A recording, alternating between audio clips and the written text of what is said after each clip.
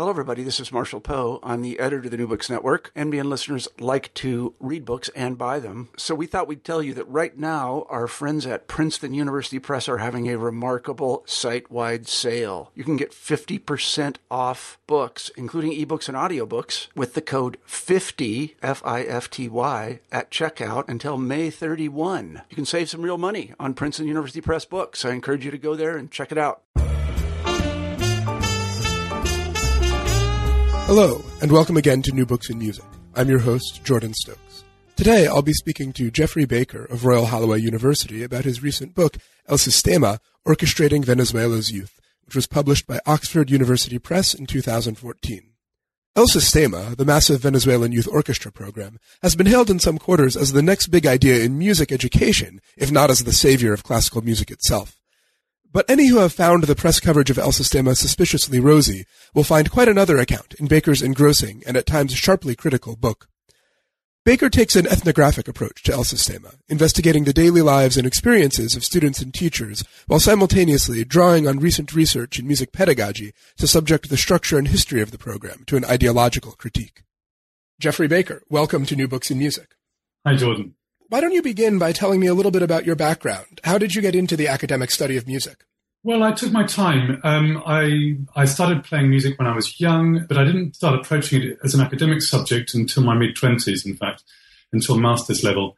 And I started doing a mixture of musicology and performance at Music College in London, and then got more and more into the musicology side. So I ended up doing a PhD on music in colonial Peru, in fact. So that was when my interest in Latin America began. And that then led you to your interest in El Sistema in particular? Yes, indirectly. I was working a lot in Latin America from the late 1990s onwards on my PhD and then subsequent projects. And I first heard about El Sistema actually in an in-flight magazine on a flight, internal flight in Latin America in the early 2000s. And I was fascinated, and I tore out this article from the in-flight magazine and stored it away. Thought this would be a wonderful project to work on at some point in the future, but it didn't really fit with my plans or movements at that time. So it sort of sat there on the back burner as an idea for a number of years. And then in 2007, the Simon Bolivar Youth Orchestra, the top orchestra of El Sistema, came to London for the proms and made its debut at the proms that year. And I, having heard about the project, I bought a ticket and I went along to the concert. And it was that experience of going to the proms that catalyzed the decision to actually do this, to go ahead, to create a research project around this and go to Venezuela and do some original first-hand research on it. The methodology that you use for this particular book is critical ethnography, which isn't something I imagine that you'd have too much call for if you're dealing with the colonial period. How did you decide on that particular approach? Well, I had already begun doing ethnographic work elsewhere, in Cuba, in fact, in the meantime. So I had sort of transitioned already to doing more contemporary work and using ethnography as a tool. And as for the critical side, I think that, that simply reflects the fact that I think all academic work should be critical. And I think that working on colonial music, on issues of colonialism and power in my PhD, although relating to the distant past, had alerted me to critical issues around the study of music that were always going to be there on some sort of level. And I do think that ethnography needs to be a way of critically interrogating musical cultures rather than simply reflecting or reporting. Especially with something that's so systematic as well. El Sistema, it's right there in the name, isn't it? Getting down to the individual experience of it can really open our eyes to some things. Your sources for this work, there's hardly anything published outside of Venezuela that's critical about El Sistema. Very, very little. So your sources have tended to be the published accounts from Venezuela, of which there are not that many. And then you have interviews, which a lot of them are anonymous, or you indicate in the book that you've changed the names of your respondents. And I assume that this is a methodological feature, right? That when you're dealing with critical ethnography, and when you're dealing with a system that has as much power as El Sistema does, that you have to protect your respondents.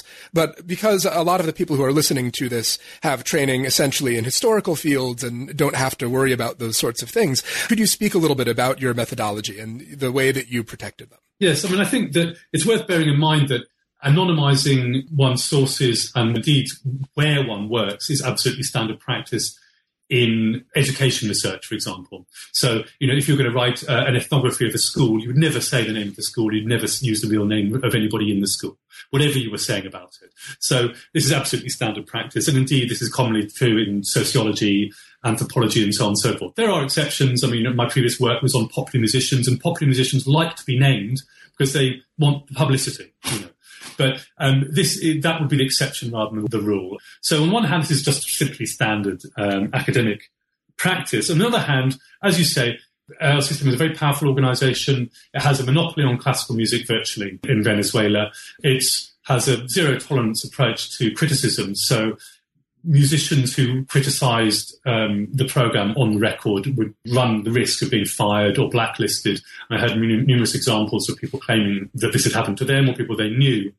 So the only way to do this kind of research was to anonymise it, and many people would only speak to me under those strict guarantee of anonymity. And, if any of your listeners are interested in following this up, there's been recently a report was published by a senior researcher, director at New England Conservatory called Lawrence Scrip, who did a series of in-depth interviews with a former Sistema musician called Luigi Mazzocchi. This is now available online, and in this they discuss this issue of anonymization. And Mazzocchi is actually the first musician in, I think, more than 15 years to go on the record under his own name and make the sort of criticisms that I make in my book. And he talks about the fact that when he decided to do this, other Venezuelan musicians said to him, "You must be crazy. Why are you doing this? You'll never work in Venezuela again." So he actually talks through this very issue in this article. That's great. We'll put a link to that on the show notes of the podcast so people can check it out easily.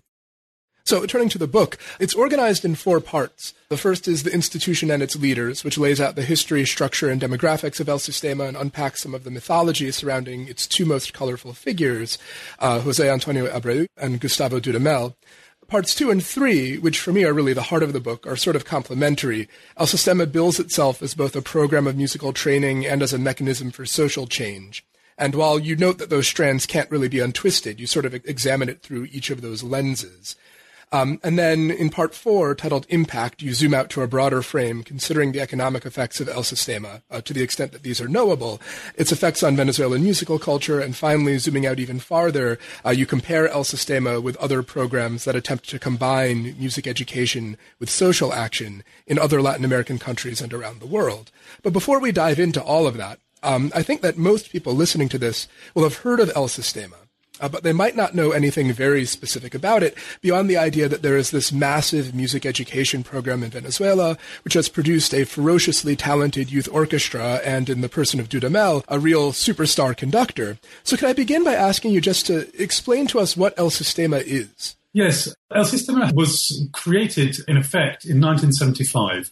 It didn't start as El Sistema. It started simply as a national youth orchestra, as a single orchestra, which was created by José Antonio Abreu in that year. And several years later, he became more ambitious and created a foundation to support a wider range of youth orchestras, a larger number. And simply this program expanded and has been expanding ever since. And now, 40 years later, it is a nationwide program. The official figures state that there are 700,000 participants in over 400 music schools. And it is effectively an expansion, a multiplication of this original idea, which was to train up young people to fill Venezuelan professional orchestras, which in the mid-1970s were staffed mainly by foreigners. And these individual music schools, or nucleos, they're called. Can you explain what the structure of one of those would be? They're a kind of pyramidal structure in a sense, because the ultimate aim of the nucleo is to produce a youth orchestra, a high-quality youth orchestra. And it's worth pointing out that youth in Venezuela is taken quite liberally. So you'll often have people in their mid or late 20s in youth orchestras, whereas in the UK, for example, one would expect to find people maybe up to 18, 19, 20, 21 at the most. So at the top, if you like, of the pyramid of the nucleo is the youth orchestra, and the top musicians from that orchestra will then be siphoned off for the national level youth orchestras like the Simon Bolivar. And then below that, a series of training orchestras. You have the Start Orchestra, and then you have the Next Level Orchestra, and then you have the Youth Orchestra and the Regional Orchestra and so on. So there's a very kind of clear hierarchy of orchestras. And at the bottom, well, lots of young musicians, lots of children feed in, start learning instruments. And steadily, you know, the numbers get refined. The more skilled ones stay, the less skilled ones go or get bored or leave. And one is left with the youth orchestra. So there's individual training in the instrument and then the orchestra program in this pyramid scheme, essentially. Pyramids within pyramids, it seems like. Exactly. That's a good way of putting it. And yes, so the children and young people receive individual tuition and a lot of group tuition, which is something that's quite distinctive about El Sistema. The hours of group tuition are very high compared with other countries. So, for example, when they're starting out, really just beginning to play their instruments, in the main school I studied, they were receiving 4.5 hours a week of group tuition in a sort of orchestral format. And by the time they reached the top-level youth orchestra in the nuclear, they were rehearsing 5 or 6 times a week. And on top of that, there is indeed individual tuition, but there's much more of a focus on orchestral rehearsals as the primary method and means of educating young people in music. And then switching to the social side of the program, the myth, at least, is that many of these students come from the most at-risk segments of Venezuela's society and that El Sistema is elevating them out of poverty. And there are some specific cases of this that have been widely reported. And this is stepping slightly out of the order that you come to these issues in the book, but this turns out not to be the most usual case, correct? Like, who are the people in El Sistema mostly? Well, this is still very much disputed, and indeed there are no reliable facts and figures that one can draw on in order to make any assertion about this. So I proceeded ethnographically by interviewing lots of people, talking to people who'd been involved in the project for years or decades, as well as looking at a couple of nucleos in a lot of detail. And what I saw and heard, indeed, in interviews was that the cases that we hear so much about people being rescued from desperate poverty were the exception rather than the rule.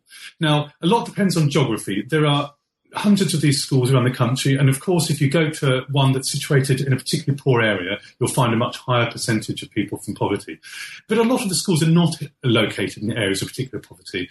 And in those places, you'll find a pretty normal cross-section of society there. May well be a few poor people, there may well be people from relatively high social class, and a lot of people in the middle, from aspirational working class, lower middle class, and so on. And this is something that's been reflected in both published and private conversations as well, and interviews, is that there's a lot of skepticism, actually, from Venezuelan musicians about the sorts of claims that have been made around the social makeup of El Sistema, which don't seem to be supported in reality. Now, you begin your book by discussing José Antonio Abreu, El Maestro, who is the prime mover behind El Sistema and likely the man most responsible for its successes as well as for its failures. Both in El Sistema's own publicity materials and in your own more critical account, it feels as if El Sistema sort of emanates from Abreu. It all depends on him.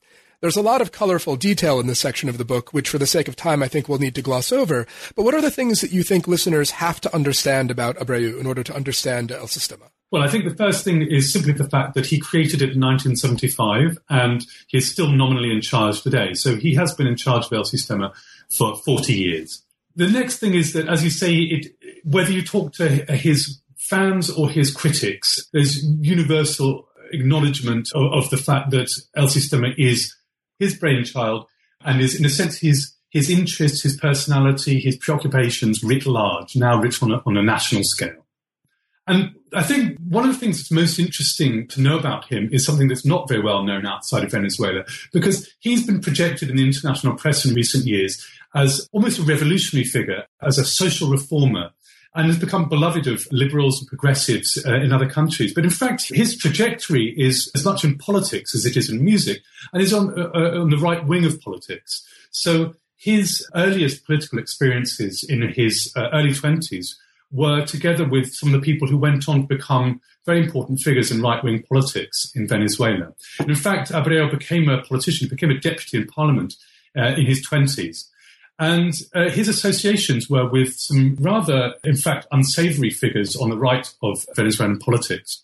And he then went on to become Minister of Culture under the neoliberal administration of Carlos Andrés Pérez between 1989 and 1993. So his, if you like, his political trajectory, his political background up until the late 1990s was very much on the right. Then, of course, Hugo Chavez was elected as president and came into power in 1999, and suddenly the country made a major swing to the left. And somehow, through political astuteness above all, Abreu managed to stay in power in his position at the head of El Sistema. And indeed, his power in many ways increased after the election of Chavez. But what we find today is this extraordinary example of a right-wing political figure who's managed to maintain considerable power under a left-wing government and become beloved of progressive and liberal music lovers, educators, and so on and so forth around the world. And it sort of stands to reason then that while El Sistema is often seen as a social program with largely left-wing leanings, there are aspects of it which, as you say, make it seem like it might be a religious order, make it seem like it might be a corporation, and make it seem like it might be a sort of state within a state, all of which sort of lean on Abreu's own background in various ways. Absolutely. So he's well known to be a highly religious figure, and both his own discourse and that of senior people in the program are heavily imbued with religious metaphors and religious language. He also has training in management, and as you say, his management and business background, he's trained in economics, very much permeate the organization as well, giving this character of a corporation, of a large business organization in some ways, and indeed it does have a business aspect to it. And then, because of his background in politics and having been a minister, it also operates as a state within the state in the sense that it very much makes its own rules and doesn't seem to have to abide by the kinds of rules that one would expect a state foundation to abide by. So in many ways, Abreu has kind of managed to leverage his own background, his own training, his own experience into creating this very independent, powerful organization. So the source of all of it is Abreu. Now, the most prominent products of the system, I would say, are on the one hand, as you've mentioned, the Simon Bolivar Youth Orchestra, which is now just the Simon Bolivar Orchestra, correct? That's right. And then Gustavo Dudamel, the famous globetrotting conductor. And then if you go to Venezuela, you have the CASMs, or at least the central one in Caracas, which is another very visible, very glamorous product of this whole program. Can you talk a little about each of these? Absolutely. I think it's worth pointing out that because Gustavo Dudamel lives in Los Angeles and only visits Venezuela occasionally, he wasn't really a central focus of my research as such, because my research was based on ethnography on the ground in Venezuela. But I couldn't help but be interested by this figure, indeed fascinated by this figure, because he's obviously such a high-profile figure, but he's such an extraordinary one as well, in the sense that, on the one hand, he is lauded by Venezuela's Bolivarian revolution. In other words, he's held up by socialist leaders in Venezuela as an icon, and he has very close relationships, formerly with Hugo Chavez and now with President Nicolas Maduro. On the other hand, he also serves as an icon of the music business in general and of the LA Philharmonic in particular in the United States, which in some ends represents the most capitalistic extreme of the classical music industry. So he seems to straddle both the kind of socialist and capitalist worlds.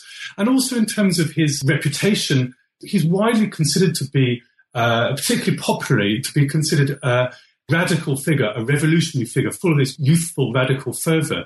And yet actually, in terms of the organization that he represents, El Sistema, and indeed his programming with the Simon Bolivar Orchestra, it's actually a very conservative model, and it's a very conservative choices being made in terms of how the orchestra runs, in terms of the music they play, and so on and so forth. So there's this very interesting tension between apparent radicalism and actually quite deep-rooted conservatism, both in him and in his orchestra.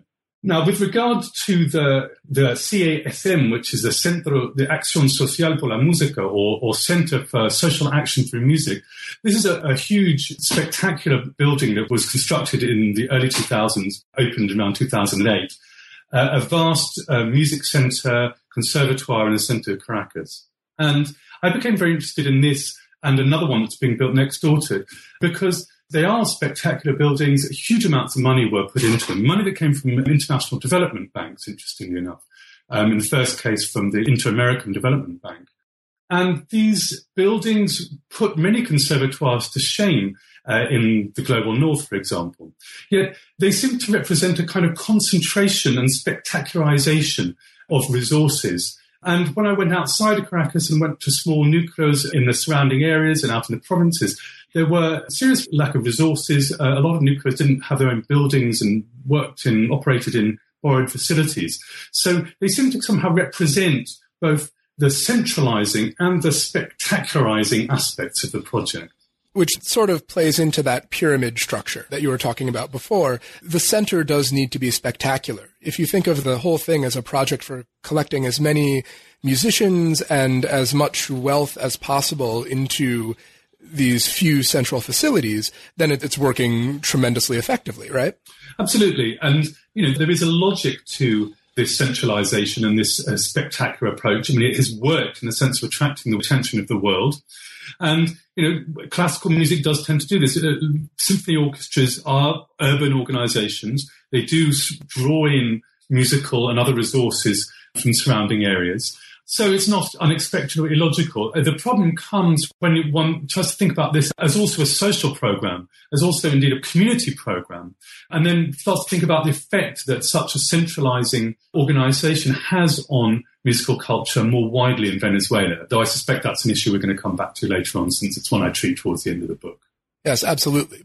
But I think this actually pivots quite nicely into the next part. Part 2 is all about the orchestra and the emphasis that El Sistema places on the orchestra.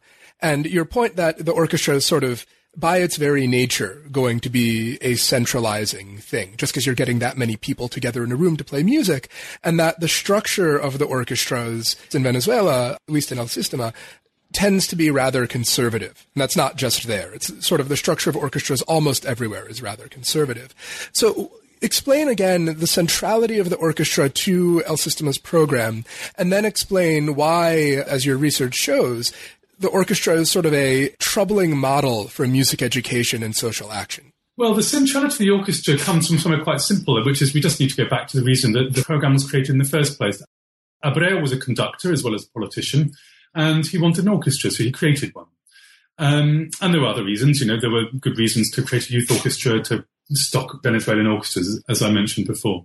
As the program has grown and it's needed to justify its funding and its existence and its expansion more, increasing numbers of arguments have started being made around the orchestra about the benefits that it brings in terms of music education, in terms of social education, and so on and so forth.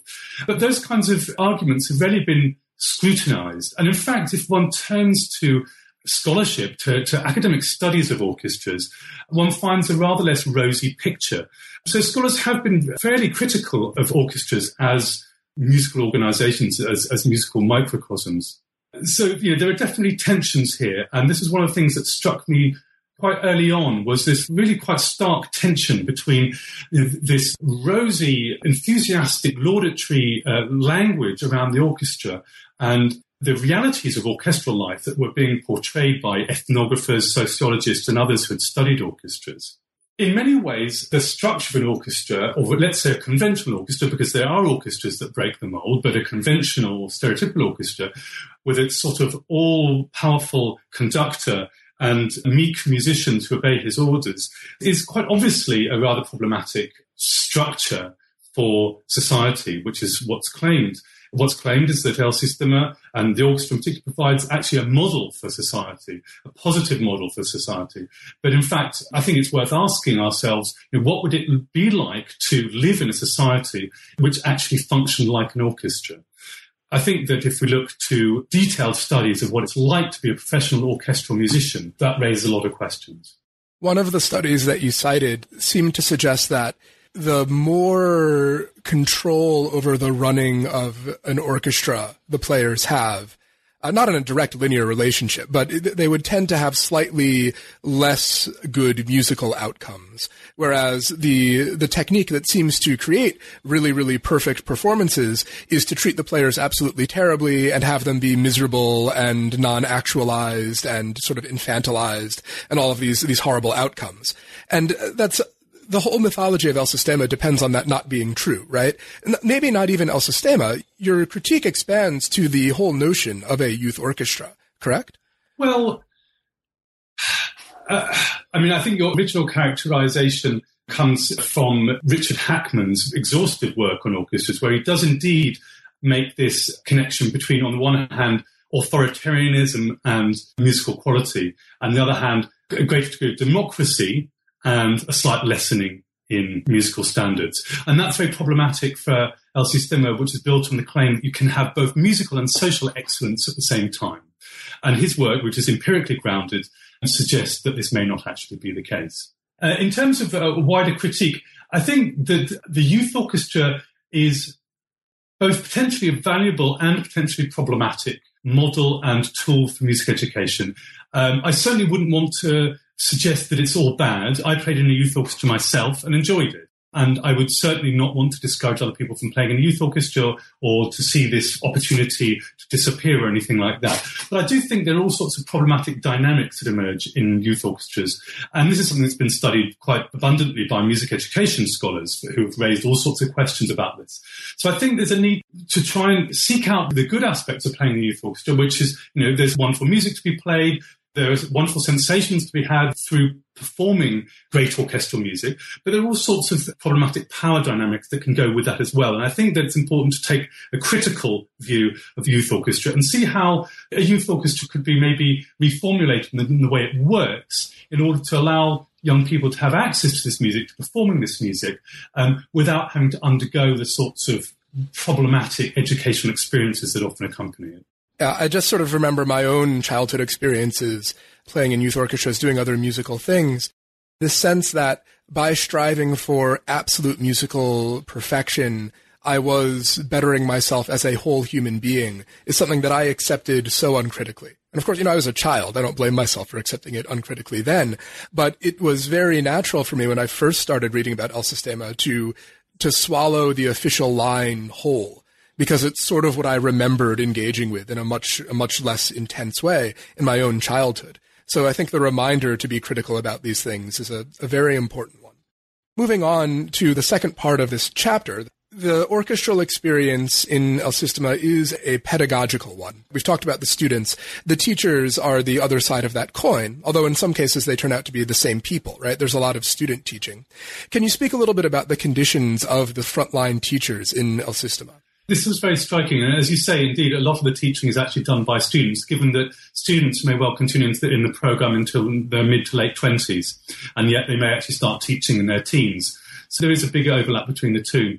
But one thing that struck me was, considering how much money this program has and how much money is spent when the Simon Bolivar Orchestra tours around the world, for example, was actually how little remained by the time money and resources trickled down to the front line.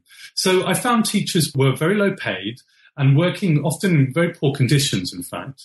And there were a lot of complaints. There were indeed people complained precisely about what I've just said. They saw, pictures of the orchestra touring the world. They read newspaper articles about it. And they said, how come they have all these fantastic top-of-the-range instruments and staying in 5-star hotels and playing the world's great concert halls. And here I am trying to teach these kids in a school. We haven't got any violin strings. When someone breaks a string, we can't do anything. Or we haven't got any reeds for the oboes or the clarinets, What happens when my student breaks their reed? So actually, I found a lot of disgruntlement on the front line among teachers. And indeed, just basic economic realities meant that there was a very high turnover of teachers because often musicians couldn't afford to make a living through this. And after a while, sooner or later, they'd have to consider moving to another line of work in order simply to survive. So there was a lot less of the sort of rosy picture that one sees overseas when I got down to the everyday conditions in everyday music schools. And when there are these senior students being told to go out and teach in some of the satellite nucleos, if their teaching duties conflict with one of their performances in one of the major youth orchestras, they're instructed to skip the class and go do the performance, right? Again, with lots of music schools, it may differ, but that's what I saw. And the examples where I was looking closely was that performance took priority over teaching. And generally speaking, one of the things that I found was that there was a very high rate of absenteeism on the part of teachers because they were performers, they were students, they were teachers, they needed to practice, and if something had to give, it was often the teaching. So often, students would turn up for lessons and the teacher wouldn't arrive because they were busy doing something else or, who knew why. But, I wouldn't blame that on teachers. I would say that there's a lot of pressures on them. and the work was difficult and not very well remunerated. And I'm not surprised that a lot of them ended up relegating it to last place.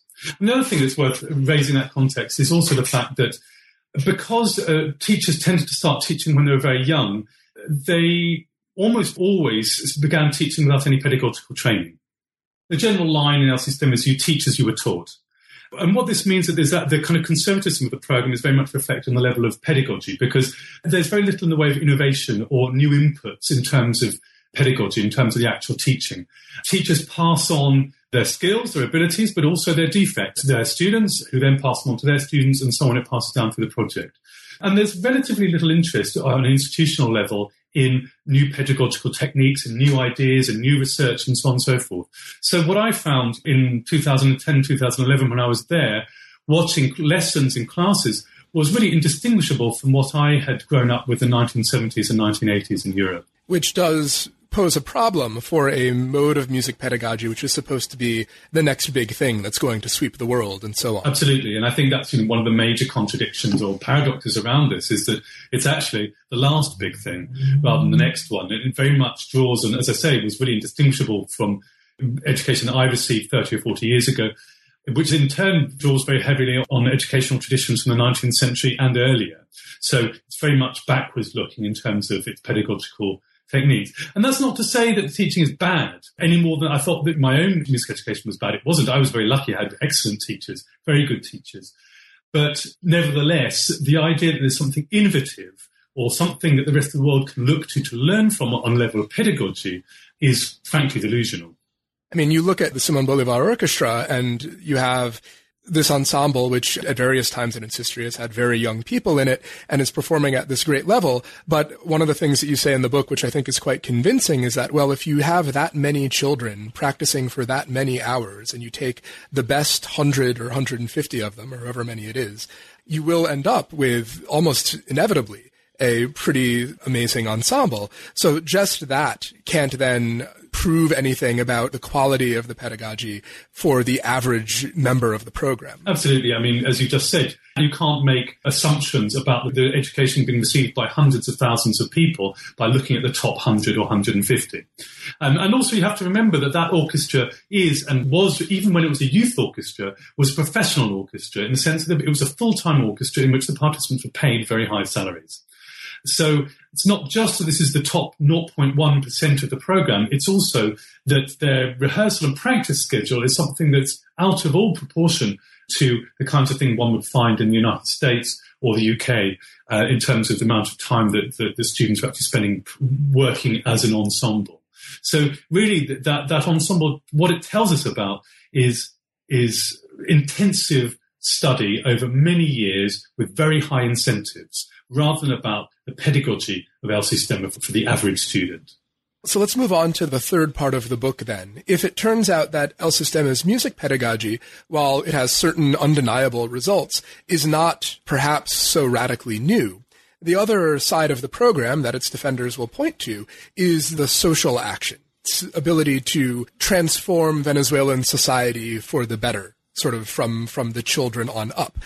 The first thing that you bring up is the question of whether there was ever supposed to be a social side to El Sistema. It seems like the story has changed over time. Yes.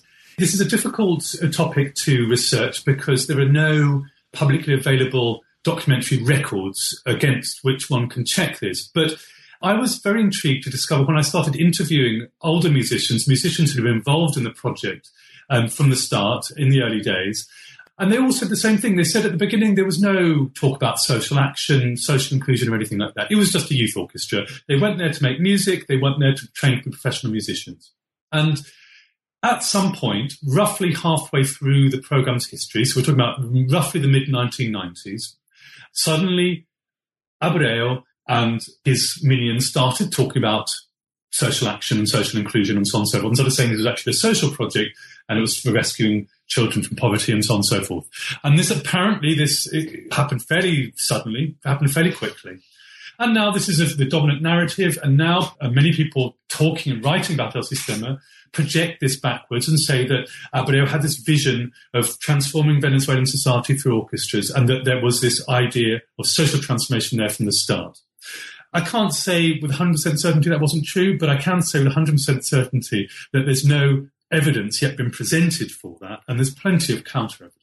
And that might not matter so much if the program had changed over time to make this a real focus. But do you feel like social action is part of day-to-day life in Sistema? Well, this is precisely the point. In a sense, what seems to have happened was that there was a sudden change in terms of the rhetoric, in terms of the discourse around the program, but it wasn't matched by a change in terms of pedagogy, in terms of the organisation of the structure of the project or the aims or the day-to-day activities. So, I found, and others have found who have looked at the program with a critical eye, is that if you go into Sistema Núcleo, generally speaking, you don't see anything that could really be categorised as social work or social action. What you see is young children or older children or young people learning classical music, rehearsing in orchestras, having lessons, practicing, performing, and so on and so forth.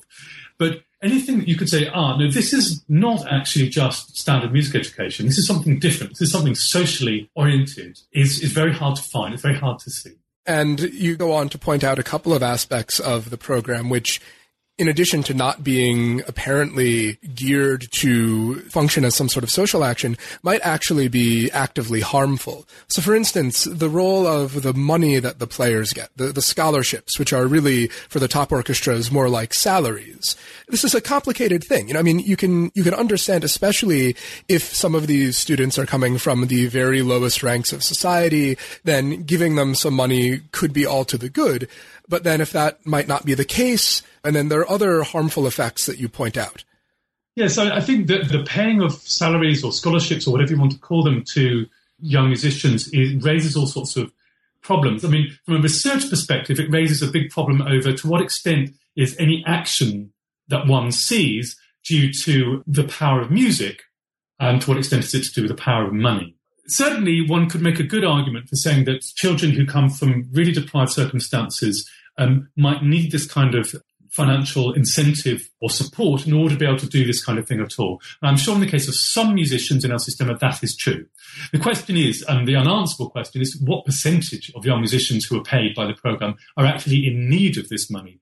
Certainly, the main music school that I studied, there was hardly anybody there, if anybody at all, who really needed this money as opposed to regarded it as a nice bonus.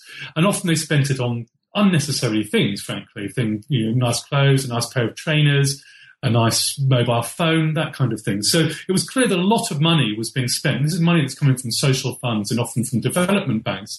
It's being spent to subsidise non-essential expenditure by effectively middle-class young musicians. But also, there are interesting questions about what the impact of this kind of pseudo-professionalisation has on music making by young people. And I wouldn't want to say it's necessarily negative, but I wouldn't want to say it's necessarily positive either. And I was interested to hear young musicians in conversation with me and with each other talk about how the introduction of salaries and scholarships had actually in some ways degraded the kind of culture around music making by making it much more materialistic. And then another sort of parallel problem is that they can't leave. They begin to depend on this money, even if they're not spending it on necessities. And therefore, whatever the orchestra asks them to do, they kind of have to do it. And then the demands that the orchestra is making are often quite extreme. Absolutely. And given that they are paying young people proper salaries, they are effectively employees. And they are employees with very few rights. And they do pretty much have to do what they're told. So it creates a very different kind of dynamic, really, the paying of salaries and scholarships. And it does really transform what one might think of as a program that could be based around ideas of play and creativity and freedom and self-expression into something much more rigid, I suppose, much more serious, much more rigid. That point on rigidity, I think, is an important one, because the next section you begin to bring up the theories of Michel Foucault and talk about how the orchestra in general, and perhaps the particular model of the orchestra that you see in El Sistema, is a disciplinary organization par excellence. And that this is, again, if you're thinking of the orchestra as a model society, perhaps not the society that we would really want to model. Yes, I think discipline is one of the key issues in El Sistema in my book, because it's one that the program itself holds up as absolutely central to what it does. So this isn't something that I had to kind of winkle out through careful ethnography. It was there everywhere. And whenever I interviewed somebody, whenever I looked at publicity materials, there it was, discipline, almost always the first or one of the first words to be mentioned. And indeed, you could see it very much in the way that rehearsals worked, in the practices that people talked about, the way their teachers treated them. Discipline is held up as positive, as a central value in the program. And of course, as you mentioned, Michel Foucault is somebody who has analysed this in considerable depth, has theorised this in considerable depth. And reading his book, Discipline and Punish, was one of the moments in this project when really a light bulb went off in my head, because I saw page after page, I just saw connection after connection between what he was talking about in disciplinary institutions in 16th, 17th, 18th centuries, and the orchestra in general, and El Sistema in particular. And I came to see both of these as very clear examples of disciplinary institutions. And indeed, I think there are historical connections between the sorts of examples he holds up in his book, a lot of which focus around a period in the middle of the 17th century, and the orchestra, which was also born in this same period, indeed, according to some histories, in the same place, in the French court at this time. So I think they're very tight theoretical and historical links between the orchestra and Foucault's theories. Now, if you think of all that discipline as a way to create musical excellence, then you might have a point. You could argue whether it's worth it, but definitely that's a familiar idea. If you think of the discipline as a way to create social action, which is definitely part of the argument, the only way that makes sense, and I think this is again something that pretty much comes directly out of the stated goals of El Sistema, is to say that the culture that these students are currently enmeshed in, through their families, through the communities that they live in, is bad for them. And that they need to be removed from that and sort of disciplined into a different kind of culture to make them into a different kind of people. Absolutely. And I think that, well, and to take the last point first, it's really quite striking how negative the view of Venezuelan society is on the part of El Sistema. So one finds extraordinary statements, really, in mission statements and so on and so forth. I mean, here's one which I always remember because it's so notable, which is the program itself describes itself as rescuing children and young people from an empty, disorientated and deviant youth. So it's a very dark picture, which in a way justifies this disciplinary action that the program openly carries out. And I think that the way to think about discipline for me is that, and this again draws very openly on Foucault, is that discipline is very productive. So if you want to maximize outputs and results and so on and so forth, discipline has very productive effects. And you only need to look at the Simon Bolivar Orchestra and you see the productive results of discipline. But this productivity also has its costs. These costs tend to be social costs. And this is where I think the balance between the musical and the social becomes interesting in the case of El Sistema, because following Foucault's ideas, we can see how the cost of this kind of very tight discipline that one finds in the orchestral performance is a certain what he calls docility or conformity on the part of those who make up this social body, and also a loss of political agency. And I think this is very important as well when we start thinking about questions of citizenship, which are very central to El Sistema's discourse and the discourse of its major international funders. The idea that El Sistema is a program forging citizens, forging young people into citizens of the future.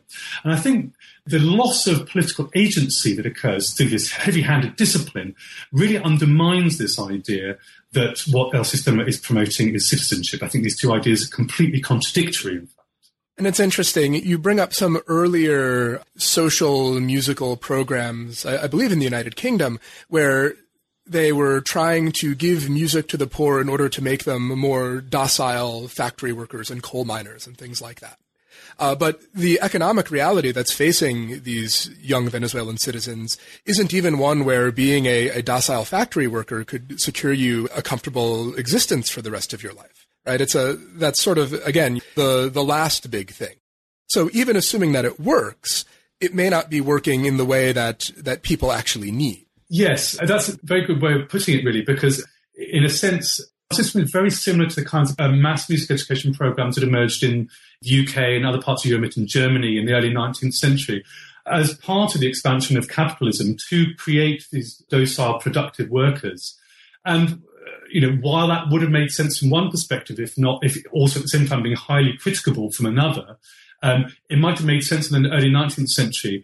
What role this plays in the early 21st century in countries which have a huge informal economy and very little of that kind of work still going on, it's a big question about what the real justification for this kind of program is, from any perspective. Now, following on this thread that we're on about what the long-term effects of all of this are, let's move on to part 4, impact. The first section of this is a very interesting one, I thought. So, El Sistema is a neoliberal project, clearly.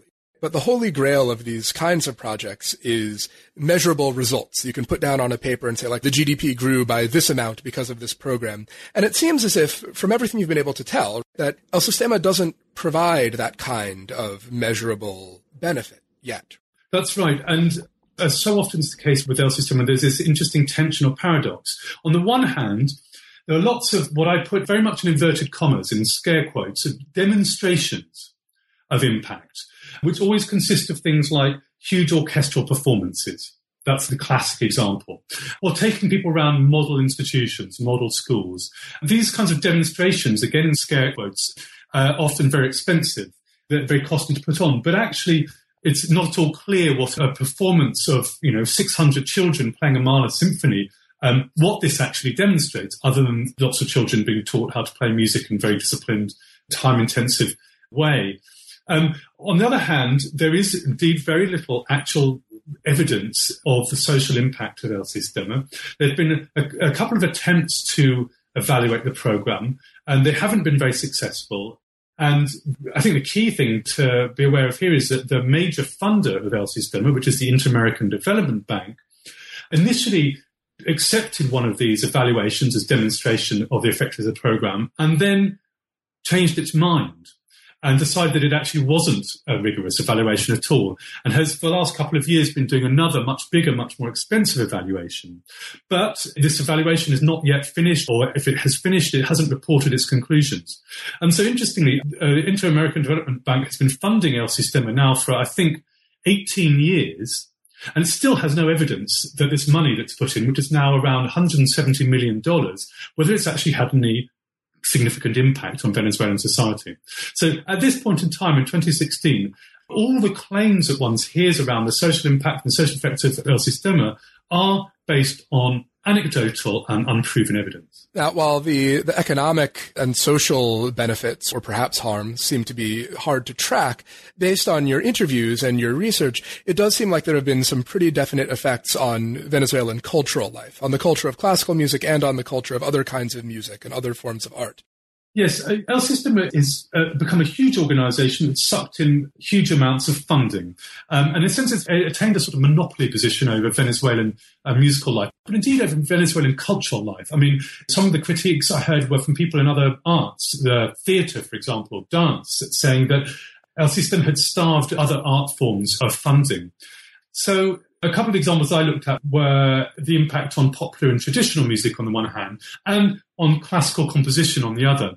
And again, I heard in interviews with musicians, with composers, complaints about the marginalization of Venezuela's traditional musics by El Sistema on the one hand, and of its failure to support new composition. So, its trademark pieces are Beethoven symphonies, Tchaikovsky symphonies, Mahler. It has some Latin repertoire, Bernstein's Mambo most famously, but there's virtually nothing in the way of new compositions. There are no composers in residence. So over the last 40 years, it certainly had no positive effect, and some would argue had a very negative effect on the creation of new musical works in Venezuela. And I think to put this in a broader context, we can think about Venezuelan musical and cultural life as a sort of ecology, where heavy investment in one area has unbalanced this cultural ecology and created problems in other areas, even as El Sistema has flourished. And one of the most dramatic examples of this was I saw when I went to one of Venezuela's most famous conservatoires, music conservatoires, called the Jose Angel Lamas in Caracas. And interestingly, this is the conservatoire where Jose Antonio Abreu studied himself. So this is his alma mater. And when I went there, the building was in such bad state that it'd actually been condemned by the fire authorities, who said it was not fit for human habitation. And they carried on teaching in there. They kept on going, but the building could fall down at any time. It had no roof. It just had kind of sheets of corrugated plastic on the roof. And it looked like a bomb had hit the place. So, as I said, this is one of Venezuela's most esteemed musical institutions and had literally fallen into ruin as El Sistema around it had flourished. And this kind of serves as a symbol, I think, for what has happened across many areas of Venezuelan cultural life. The other side, if you like, to the Sistema coin. And one of the darkest ironies, I think, is that one of the stated founding goals of El Sistema was to provide enough talented Venezuelan musicians to staff the existing Venezuelan professional orchestras. And then those professional orchestras are now struggling, correct? Those professional orchestras are struggling, like so many cultural organizations in Venezuela. The problem with El Sistema is that it has very much put the focus on youth. And youth goes down very well with funders. So it's quite easy to get funding for youth orchestras. The problem is what happens to these musicians when they're no longer young. Venezuela simply doesn't have the infrastructure to maintain all these young musicians when they become adult musicians and seek to create a career for themselves. So what one finds in Venezuela are a number of underfunded and struggling professional adult orchestras alongside conservatoires and other organizations. So there's a real kind of imbalance between supply and demand here. El Sistema is creating this enormous supply of young musicians, many of them very, very talented, in a country where there simply isn't enough demand for them. And that creates an obvious problem. I mean, it's a problem that we all deal with, right? But it's magnified by factors of 10, 100, maybe more than that. It is, indeed. And as you say, it's a problem one finds everywhere. I mean, certainly here in the UK, you can see that far more students study at conservatoire level than will ever find jobs as professional musicians. But it is magnified in Venezuela because the numbers are just enormous. And yet the infrastructure for the profession in Venezuela is much smaller than it is in a European country, for example. I remember when I first learned about El Sistema, what I thought would happen is that some of these hundreds and thousands of students would go on to be professional musicians, and that the rest would just be lovers of music, and then they would provide the audience for the lucky few. But the intensity of the program doesn't really allow you to be a member of El Sistema all through your childhood and then also prepare yourself for any other sort of life. No, I mean, I think one of the things that struck me coming from the UK, which has a very strong amateur music making scene, was how limited actually the classical amateur scene was in Venezuela. I mean, you thought with these hundreds of thousands of young people being trained in classical music that, as you say, a few would go on to become professional musicians and the rest would be playing in string quartets and amateur orchestras and goodness knows what else. And I just found very, very little of that. There are examples, but comparatively few. And I think this has to do with the fact that El Sistema was set up and continues to be a pre-professional training program. And it is a pyramid. It funnels people into professional roles and has really very little interest in those who don't want to go down that path. So, when I was 18, for example, I played in a youth orchestra once a week, which was plenty. That was nice. That was fun. But you can't do that in Venezuela. There isn't that option. It's either pretty much a full-time job, 5-6 rehearsals a week, or you have to stop and do something else, and there's no orchestra for you. Now, in the final section of your book, you look at some of the alternatives to El Sistema that exist, focusing mainly on ones that you think offer a slightly better model. One of the interesting things, and I think this is something that you are very clear about, and I think that it's worth flagging here, many of these programs look to El Sistema as a source of inspiration. So whatever the downside of the program, it has clearly set the world on fire in terms of the possibilities of youth music education as a form of social action. And for that alone, we ought to sort of look at the good along with the bad. But what are some of these other programs that you think offer more promising alternatives? Well, I think this is... I suppose this is in some ways one of the more speculative parts of my book, probably the most speculative part, in the sense that, I did look at a number of examples, both myself, I visited and also read about a number of examples, which I thought might constitute more promising models. And, for example, I spent some time in Colombia and I went to various kinds of music projects in Colombia, some related to classical music, some completely different, hip-hop schools, for example. I also looked at examples from Brazil, There's a national scheme called Pontos de Cultura, which are these kind of culture hotspots, which provide funding for all kinds of arts, culture projects, community projects, which I think provides a positive model. But also, right under my nose here in the UK and London, there are all sorts of really interesting projects. Often very little funding, very little publicity, small scale, struggling to keep going, to get by, but actually based on very progressive ideas, very progressive pedagogies, latest thinking in educational research. So they did seem to hold up all sorts of possibilities. And I felt that more dialogue between these kinds of positive models and much more varied models in other countries and the Systema model, the Systema sphere, would be a very positive thing to happen. Another thing that you bring up in this section of the book is that El Sistema does seem to be perhaps changing a little bit just in recent years. A year later, the book's come out. Do you feel like that's still the case? It's hard to say. Venezuela has changed a lot since I did my fieldwork, which I finished 4 years ago. And the last 4 years has been a very difficult time in Venezuela generally, socially, economically. My sense is that changes in the system are probably constrained partly by the broader social and economic environment that it's operating in. I think it would take somebody else to do another bout of fieldwork and now to assess those claims, to see whether those sorts of changes are real, whether they're deep, whether they're cosmetic, whether they're rhetorical or not. It's very hard for me to judge from afar. But there has been a move towards greater interest in and acceptance of Venezuelan traditional music in the last 3 or 4 years, which is a positive sign. How deep those changes go and how deep other kinds of changes to do with pedagogy, to do with curriculum and so on and so forth are really working in the programme, I don't know, and I wouldn't like to speculate. So we have just the last questions that we always ask. Is there anything about the book that we didn't get to that you'd like to bring up for the listeners? I think that one of the things that we haven't mentioned, and that I actually mentioned fairly briefly in the book, but I wish I'd devoted more attention to, was the issue of gender, particularly of gender discrimination. I did mention this in the book, but it subsequently seemed to me to be something that I underplayed and to actually be fundamental to claims about social justice, social inclusion, and so on and so forth around the programme, which is that although at the bottom end of the programme it seems to be very balanced in gender terms, at the top of the programme, when we look at directors, conductors, the Simon Bolivar Orchestra, there's a very, very heavy bias in favour of men. There are no important female conductors, there are no important female directors, and the Simon Bolivar Orchestra is 80% men and 20% women, and almost all the principals are men. So in a sense, there's a kind of systemic misogyny to the organisation, which is very marked and undeniable. You just have to look at the list of names or the structure of the organisation. And I think, I mentioned this in a talk recently, and one of the people in the audience said, when you gave the information about gender, I just thought, that's all I need to know. That in itself is really, that's enough information to completely undermine El Sistema's claims for positive social action. And I think this person was right. I think that in itself is so fundamental that one could just take that alone as evidence of a serious systemic problem here. And I think I should have made more of that.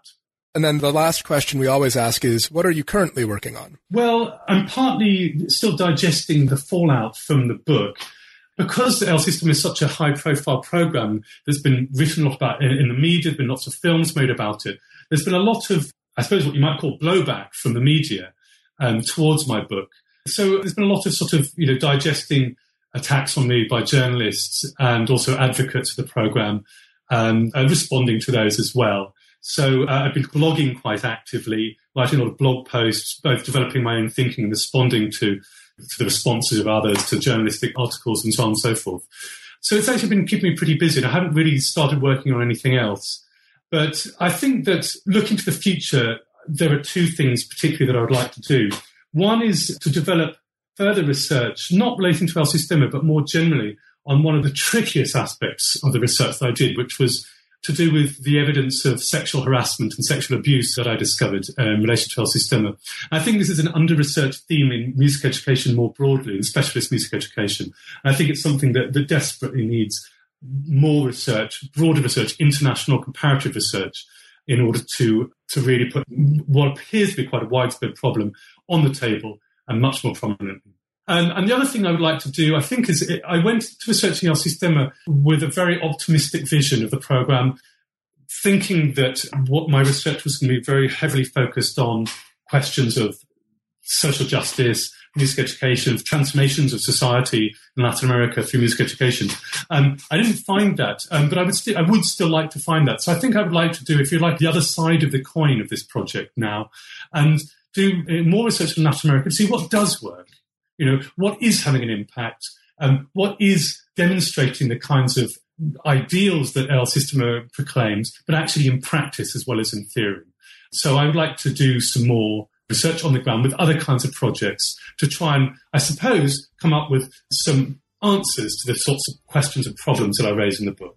Well, those both sound like fascinating and very necessary projects. And I hope that when you get through with them, maybe you'll come back on New Books in Music and talk about the next one. I'd be delighted to. Thank you again so much for joining us. Thank you very much for the invitation.